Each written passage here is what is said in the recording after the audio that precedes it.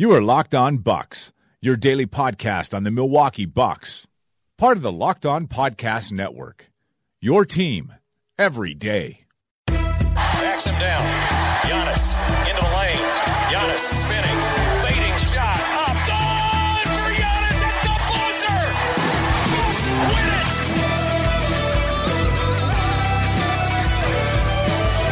We may be young, but we believe on the future. Bucks win it. We may be young, but we believe on the future. Bucks win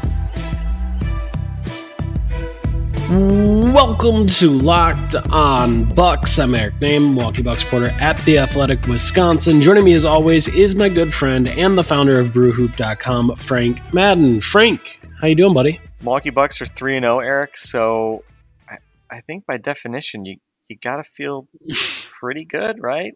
I mean, it was not maybe the most dominating or prettiest 124-113 win by the Bucks over the Knicks at Fiserv Forum tonight, but what is it? The Bucks are 3-0 for the first time since 2005, and I think once again we saw Giannis necessarily not up to his peak kind of Giannis abilities, but he came up big in the fourth quarter, and we had really great performances from Chris Middleton and Eric Bledsoe in particular to really kind of complement kind of what we're used to from Giannis, or maybe, what we weren't totally used to from Giannis in terms of some of his shot making not really being up to snuff again tonight. But overall, I think Bucks kind of once again doing a lot of the things that have been themes over these first week or so in terms of their shot selection, in terms of opponent shot selection.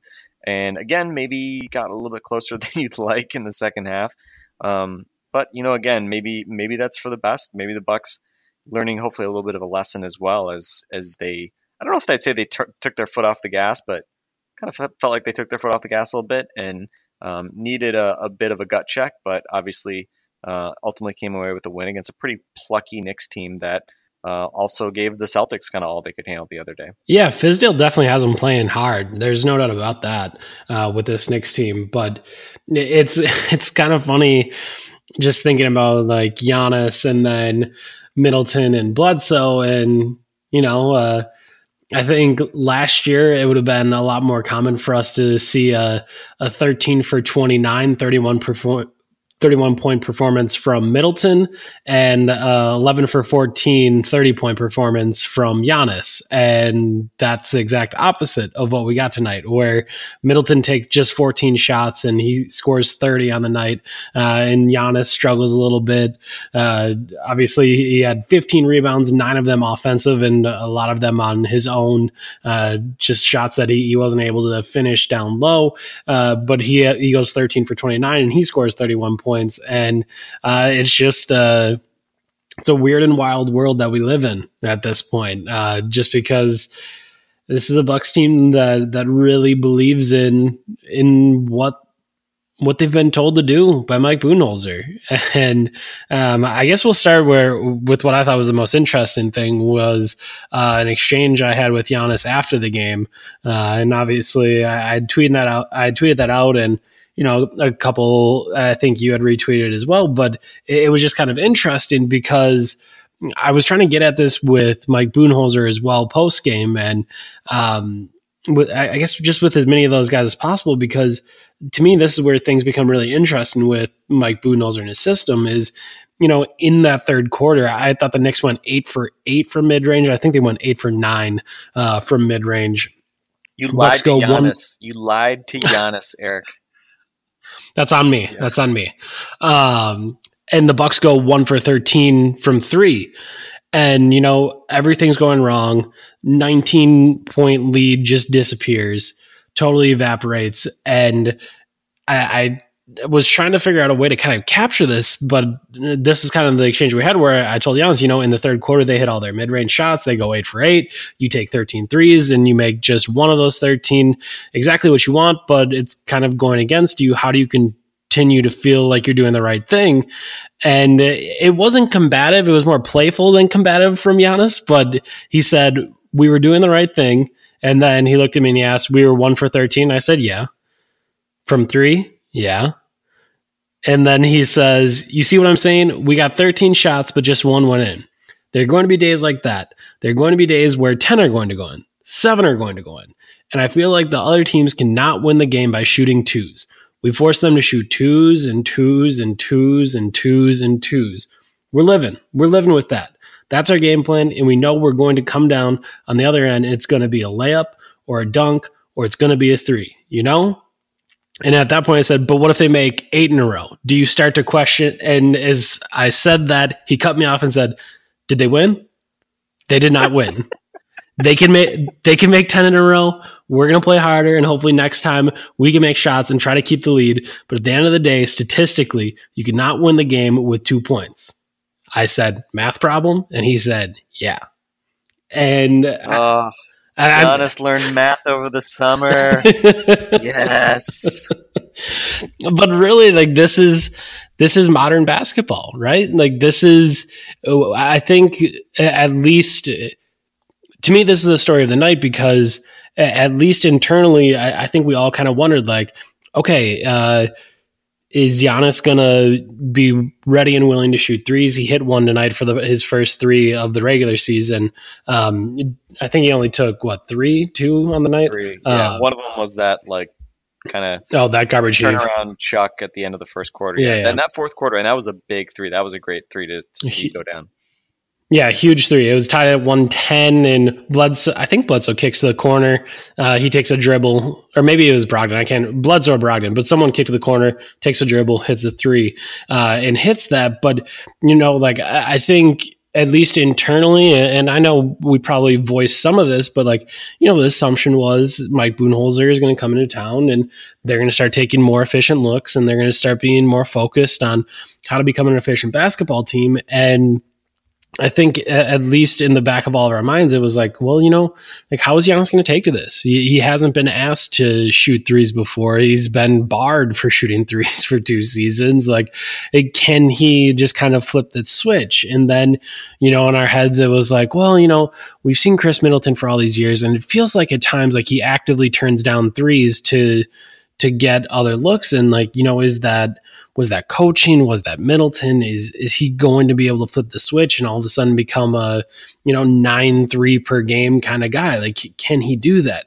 And you think about Eric Bledsoe, like, yeah, he does like to shoot 3s sometimes, but he does really like to get to the basket and pound it, and he always likes that mid-range shot. Like, is he going to accept it? And, like, no matter how confident we all could have been from the outside, thinking, oh yeah, Mike Budenholzer will be able to come in and he'll take care of business and he'll let them all know how it's going to happen. Like, those 3 guys all have pretty strong personalities. Whether or not Bledsoe or Middleton are the loudest of those guys, and I guess Giannis to some extent, like, but they are, kind of driven guys that, believe in what they're good at. And Chris Middleton, one of the best mid-range shooters in all of basketball. Like, would these guys end up buying in? And we're 3 games in, and Giannis is explaining math to me after the game. Like, that's how well it has gone.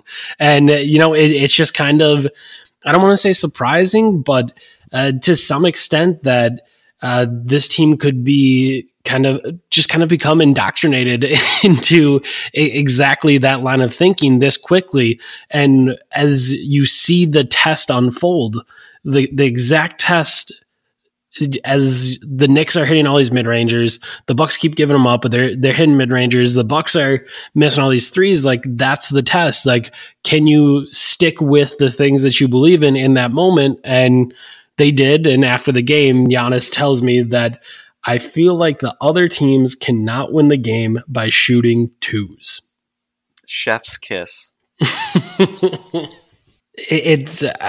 don't even know. Like, it's just, they fully believe in it. And I know I've written a bunch of words about it over at the Athletic Wisconsin.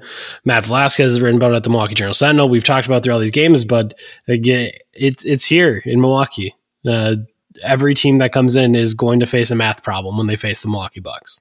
Yeah, it's right now you look at the kind of aggregate numbers for the Bucks right now. I think they're first in the league in 3-pointers made per game at 16 They're third in 3-pointers attempted per game at 40. So, they're hitting obviously 40%. I mean, obviously that's a good number. I don't know if they can shoot 40% over a full season, but, it's not like they're hitting like a completely unsustainable number. And I think they're generally taking good shots. And I think what was so important, and our friend of the pod, Ben Thompson, pointed this out, but, one of the kind of important things tonight, you don't want to just like be content to kind of let a game like this be as competitive as it was, especially given how uncompetitive it was early on.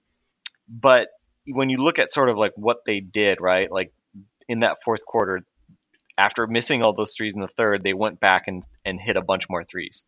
And, Yep. with the exception of Giannis, who forced up also a number of like mid-rangers that he missed in that fourth quarter. I mean, it was kind of a weird quarter for Giannis because he kind of was like a mixture of like force of nature down low, unstoppable, but then also, he kept getting those post-ups on, I think, mostly Hezonja. And, at times he was just like getting right where he wanted. Other times he was settling for kind of these little mid-range shots that, again, are like shots he's really avoided so far this season, and he missed a number of those in the fourth quarter. But then, that big shot that he hit ends up being his first 3-pointer, which I feel like it was kind of fitting because, the Bucks went back to that 3-point shot in the fourth quarter, and, Bledsoe with another huge corner 3 from that same spot where Giannis hit his. Chris Middleton, I mean, was tremendous tonight. 30 points on 14 shots, right? 7 threes.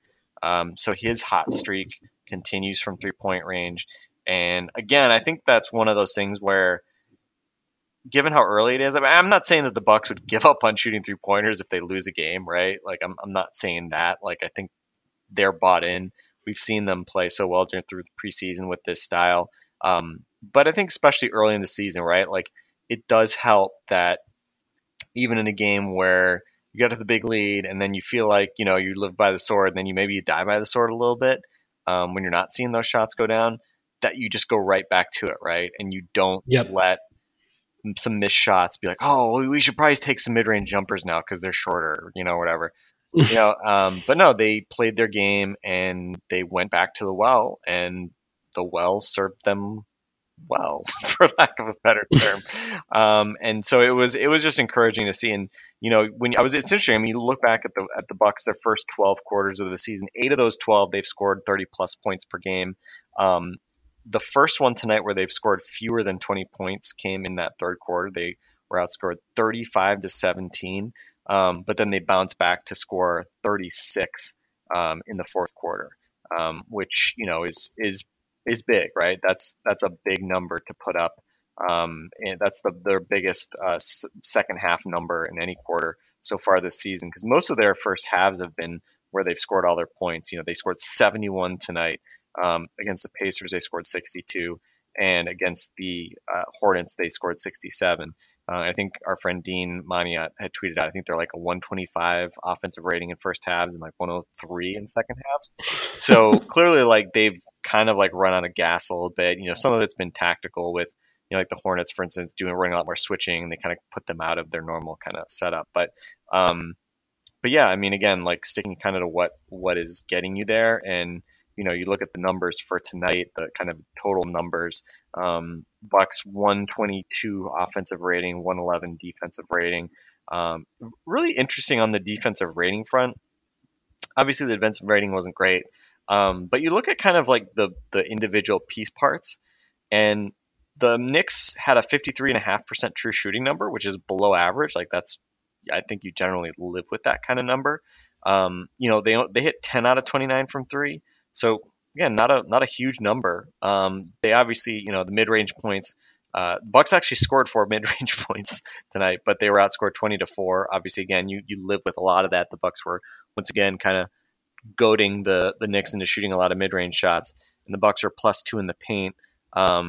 So the Knicks, like, I mean, a lot of things, and a lot of things, like they didn't do a lot of things really well. Even their offensive rebound rate. I mean, we've seen Enes Kanter in particular really haunt the Bucks with offensive rebounds.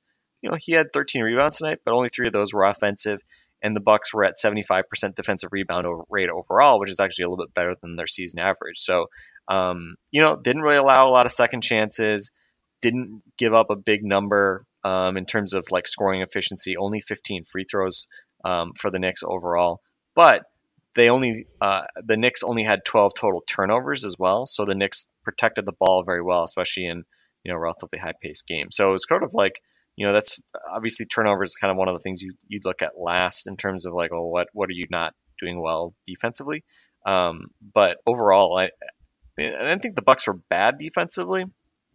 But I did think it was interesting, and I don't know if you want to talk about any of the other stuff right now, but while we're on the topic of the Bucks defense, I dare say that was the most aggressive we've seen the Bucks defense in the fourth quarter with, I think, even Brook Lopez. Brook was out there, man. Yeah, he was. They threw some pretty much straight out and out traps against the Knicks a few times in pick and roll, which is, again, like, I think it's all about timing and choosing your battles. So I'm not going to sit here and say that like you should, a team should never, ever, ever trap under any circumstance. I think there's like times where you throw a team a look they're not ready for.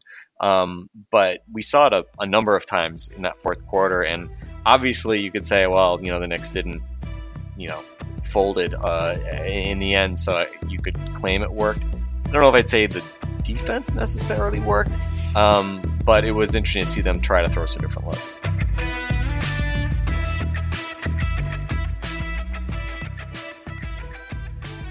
Yeah, man, I saw Lopez all the way out on like the left sideline up above the 3-point line. And it was like, that's a long way from the basket, big fella. And I mean, the one play that I'm thinking of, he did just that. Then he sprinted back to the middle of the floor, and since the Bucks hadn't really ran anything like that before, like he was just sitting in the middle of the lane because he was like, I have no idea where my guy is. I don't know who I'm supposed to have right now. We have not communicated this well. I'm just standing here. Oh my gosh, it's Mario Hezonja. He's in the left corner. Oh no, he's by me, and he just got a layup. And like you could tell, like they just really have not done a lot of that.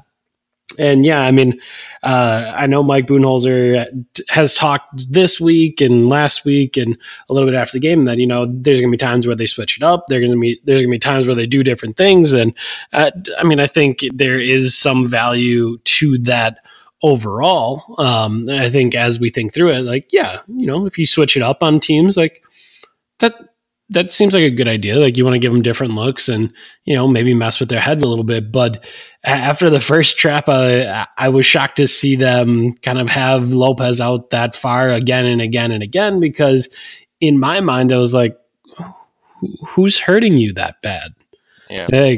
Trey Burke on the night, 9 for 18 for 19 points. Tim Hardaway Jr., 10 of 23 for 24 points. Hezonja, 8 for 16 for 18 points. Yeah. And don't get me wrong, like there was times where they were hitting shots. Obviously, I already mentioned the third quarter where they were 8 of 9 from mid-range and, hitting some of those tough in-between looks. But in my mind, it was just like, I think you can probably manage to stay with what kind of got you there.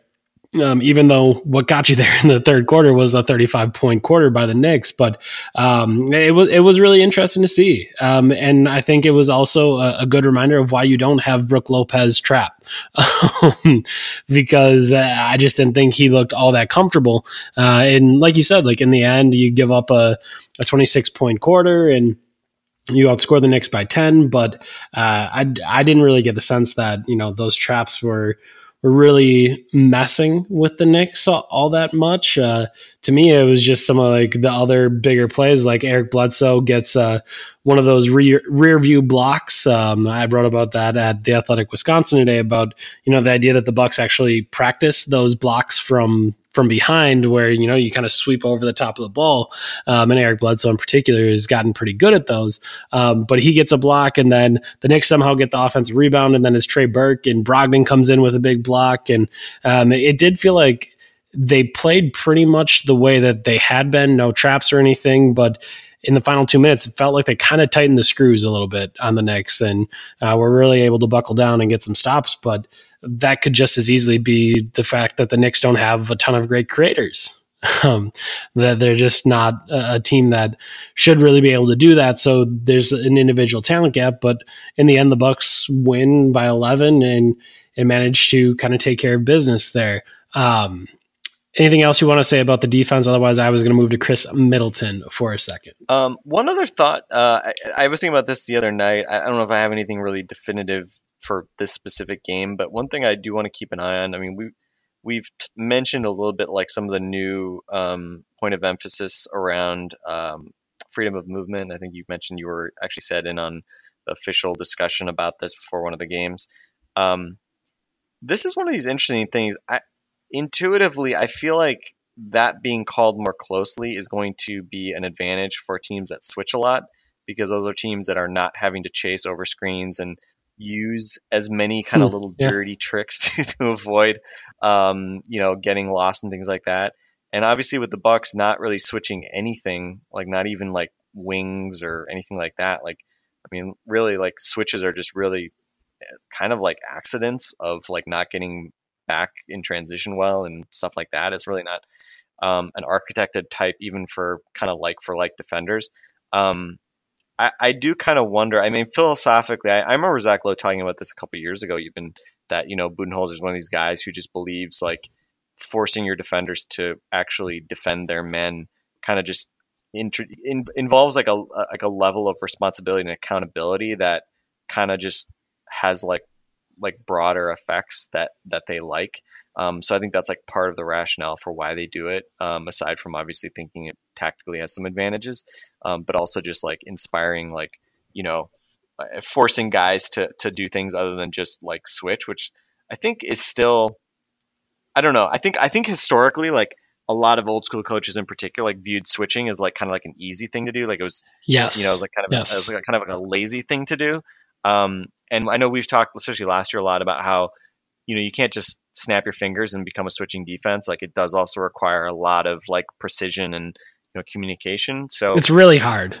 Yeah, to do it well, that's the thing that makes me most nervous is like if the Bucks eventually come to playing teams where switching is required. And in the East, it's maybe not as big of a deal, with Philly being really not a team that you'd switch much against. I think Boston and Toronto can certainly put out lineups that you'd want to switch against. So we'll see if that becomes an issue down the stretch. I mean, the West is probably more loaded with teams that you'd want to switch against, with like the Warriors and Rockets. But again, like maybe not as big of a regular season issue, but again, if you're trying to win a championship, I do worry that like fundamentally, if you don't switch, it's going to hurt you. And especially now, I mean, if they're calling stuff tighter and you're forcing your guys to be running over screens and around screens and fighting through stuff, again, we know that fouling less is a big point of emphasis for Bud in general. Tonight they did foul less, 18 fouls versus the Knicks 21. But I do worry about that a little bit. So anyway, that just wanted to kind of point that out, and I don't know how easily we can measure that and really kind of track it, but just something to be aware of, because I think intuitively it does make you wonder a little bit. One thing, it is really interesting to just kind of think about how this team plays overall. I mentioned it in pregame a little bit tonight with Mike Budenholzer, but it was just, like the entire league is going small. Like we watched the Knicks put Mario Hezonja on Giannis for pretty much I shouldn't say the entire second half, but a good portion of the second half. We saw the Hornets go with an insanely small lineup with both Parker and Walker on the floor, with MKG on Giannis. Like, we've seen them go small, and the Bucks have done pretty much the exact opposite.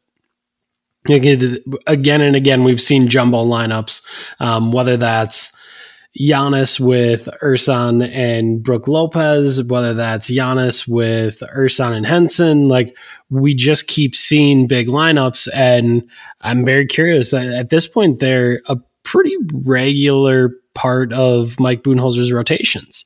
What happens in the playoffs? Like, can you actually play those together? And switching kind of goes hand in hand with that as well. Like, if that is the personnel you're going to play, like, can you actually do it? So I don't know. Like, I think there's a lot of interest and stuff there. So I like that. That's a good note. We can bookmark that. And go on. Yeah, and I was gonna say, I know Dean tweeted about like the one lineup that's played the most, and it's like 10 minutes still, so it's still a small sample. But I think the one lineup that has been the worst among the most common ones was been the kind of jumbo lineup with Brogdon, DiVincenzo, and then Giannis, Ersan, and Henson.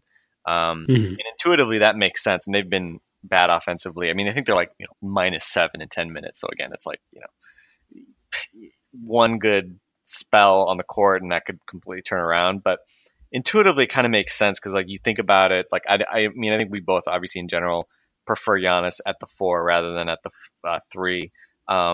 But again, like if it's Lopez and Ilyasova, like I think your fundamental like kind of talent and skill level and shooting is still pretty high with those guys. Henson, yes, I realize he's trying to shoot threes this year. Did not hit any tonight. But fundamentally, like, yeah, you trust Brook Lopez to make skilled offensive plays and decisions and shoot certainly much more than John Henson. And then, when you have a backcourt of Brogdon, DiVincenzo rather than like Bledsoe and whoever, I think like I also am just of lower confidence that lineup is going to hum, right? Because we've talked about Brogdon and his decision making or kind of lack of quick decision making. Sticky and then ball. You throw Henson. Yeah, who threw out Pony Express for I think it was Brogdon? Steve, wasn't it? Was it Steve Von Horn? Okay, shout out to Steve. Yes, instead of the Tough Shot Express, which we're seeing less and less of from Chris Middleton, the Pony Express, which let's not even go into the full explanation of it, but that is Steve's new less than flattering nickname for Malcolm Brogdon when he's just dribbling the ball around and not making decisions. So anyway, yeah, the lineups have been interesting. I'm very, very curious to see how successful the Bucks can be with those jumbo lineups. I mean, we've obviously not seen that much of like smaller lineups, although we have seen a fair bit of the Giannis Ersan lineups. So it's just going to be so interesting to see, right? Because obviously we're still trying to figure this out, like what Budenholzer wants to do, and I'm thinking he's probably also still kind of trying to figure that out as well.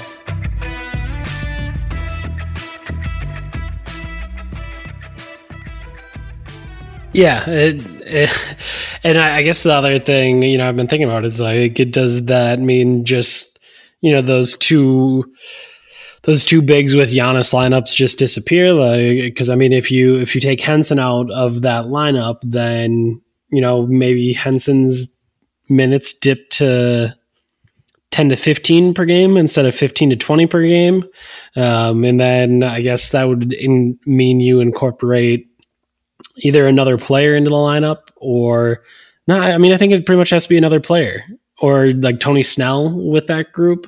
Or maybe that means Sterling Brown gets added to the rotation. Like eliminating that lineup would, require some other form of gymnastics. And I guess we'll kind of have to see what all of that can mean. Okay, let's go to Chris Middleton. I got to say, I'm trying to think of a game where outside of the Celtics series last year where this team just leaned on him as heavily. And I'm probably forgetting some games where they tried to go Tough Shot Express with him down the stretch as they just gave him the ball over on the left wing and asked him to post up and he was shooting fadeaways. But, this is when we talk about, Chris Middleton possibly being able to be an all-star this year, like to me, these are the kind of games that we're talking about. Okay. Spread the floor out. Giannis isn't quite going so smooth. Things aren't going perfectly for him. Give him the ball and see what he can do. And somehow a Brook Lopez, Chris Middleton pick and roll was near unstoppable. Sure. I guess so. And they just kind of put it in the middle of the floor and let Middleton and Lopez go to work. And, there was sometimes where he's getting to the basket and then a little wraparound to Brook Lopez. Then he was getting the switch. And to me, the biggest kind of change was before, if you saw Middleton get a switch on with a big guy, you're probably going to see a elbow jumper maybe, or maybe like a forced floater. Like here, he both times he got it obviously in the fourth quarter. He also got it earlier in the game. Like he just he did I don't even know what player I want to compare that. Like that's like a Kyrie Irving. That's like the James Harden. He got Cantor on him and literally pulled the ball out to half court, gave himself a running head start, and just pulled up a three in his face. And it was, I've never seen Chris Middleton do that. Like that isn't a shot that I knew he had in his repertoire. Talking with him about it a little bit after the game, he said, yeah, that's a new shot for me. Like that, obviously I've shot pull-ups before, but we kind of changed the way that I'm attacking those kind of ISOs. And, you know, we've played kind of mini games in practice and stuff where I get a chance to work on those. But yeah, that's a new shot. And I mean, if you're thinking about how does Chris Middleton take another step, the answer's always been he shoots more threes than he does twos. And yeah, he shoots 8 threes tonight, hits 7 of them. And I don't think anyone's going to expect, I don't think anyone's going to expect that to continue, but Chris Middleton's a damn good shooter, and he's been a damn good shooter for a long time. So if now it is that you're going to get some of the volume along with the efficiency, like last year's the only year in the last, 4 or 5 years that he wasn't a 40+% 3-point shooter. Like even if you don't get 40+% efficiency from deep, like if you get 37% with increased volume, that's a huge win. So I don't know. I just think it's really interesting. And when you think about, you know, kind of the next step for Chris Middleton, isn't this exactly what it looks like? Yeah, he's up to 24 points per game right now, 6.7 boards, 3.3 assists.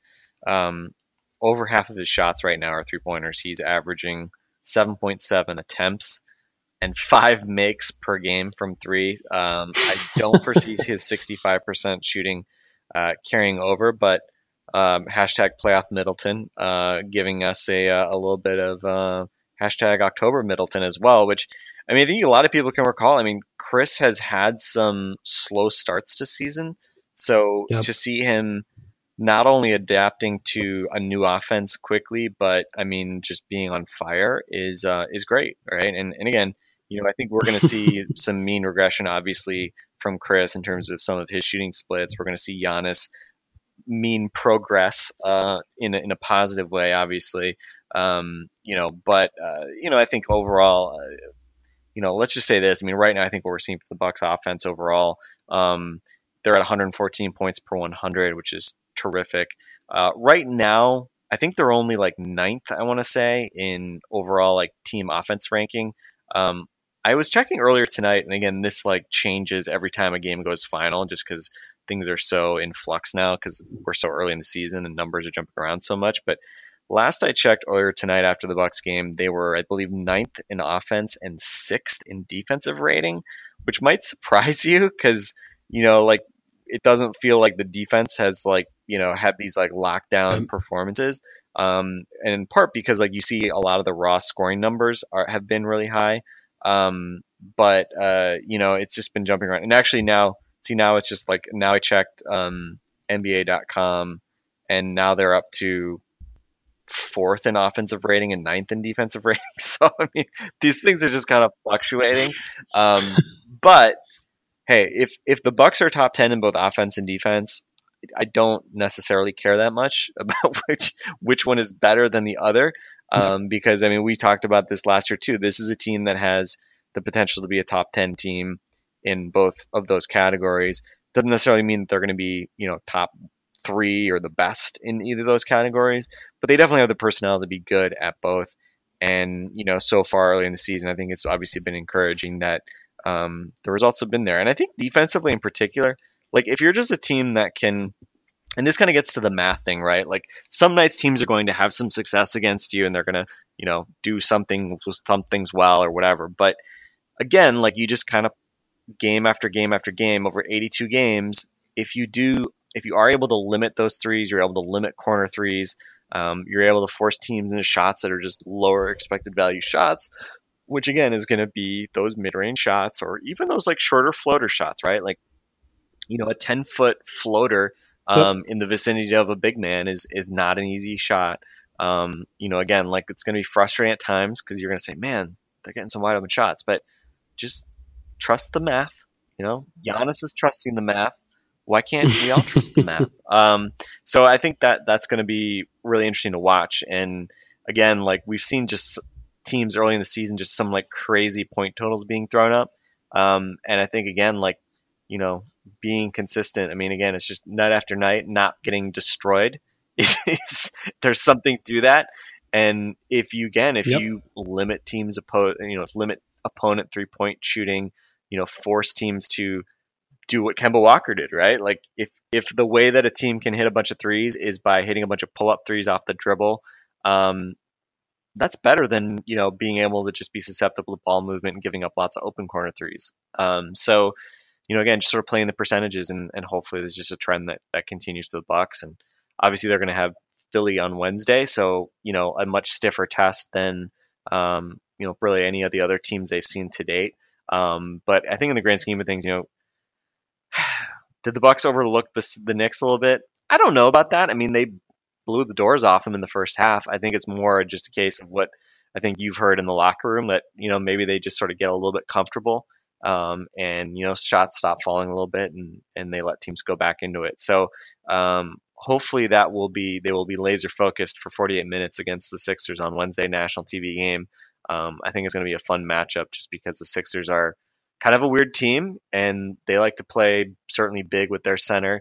I don't think you're going to see Brook Lopez played off the court in the fourth quarter of this one. And obviously, Simmons, Giannis, like you've got just some really freaky players that are going to be playing in this game. So looking forward to it that we can go into this one like not having to say, and it's too bad the Bucks really want to beat the Sixers because they overlooked the Knicks. So chance to go to 4-0 against a really good team. I mean, that would be just a tremendous way to start the season if they could pull that off. But again, one game at a time. All right. We're going to talk a little bit more about this game and that game tomorrow. There's some other things I kind of want to talk about. Bledsoe, 13 assists. That's, I think pretty significant. We can talk about that tomorrow.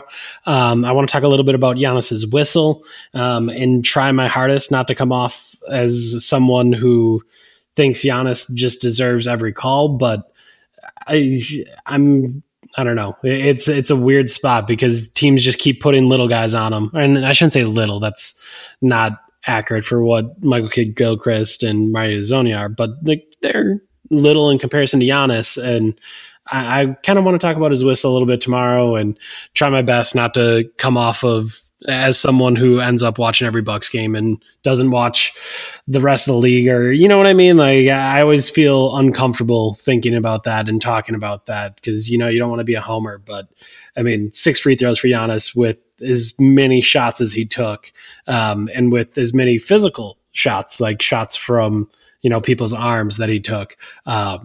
Yeah, we can talk about all of that. So we'll do all of that and much more. We'll do all of that tomorrow on Locked On Bucks. For Frank Madden, I'm Eric Name. This has been Locked On Bucks. We'll talk to you tomorrow.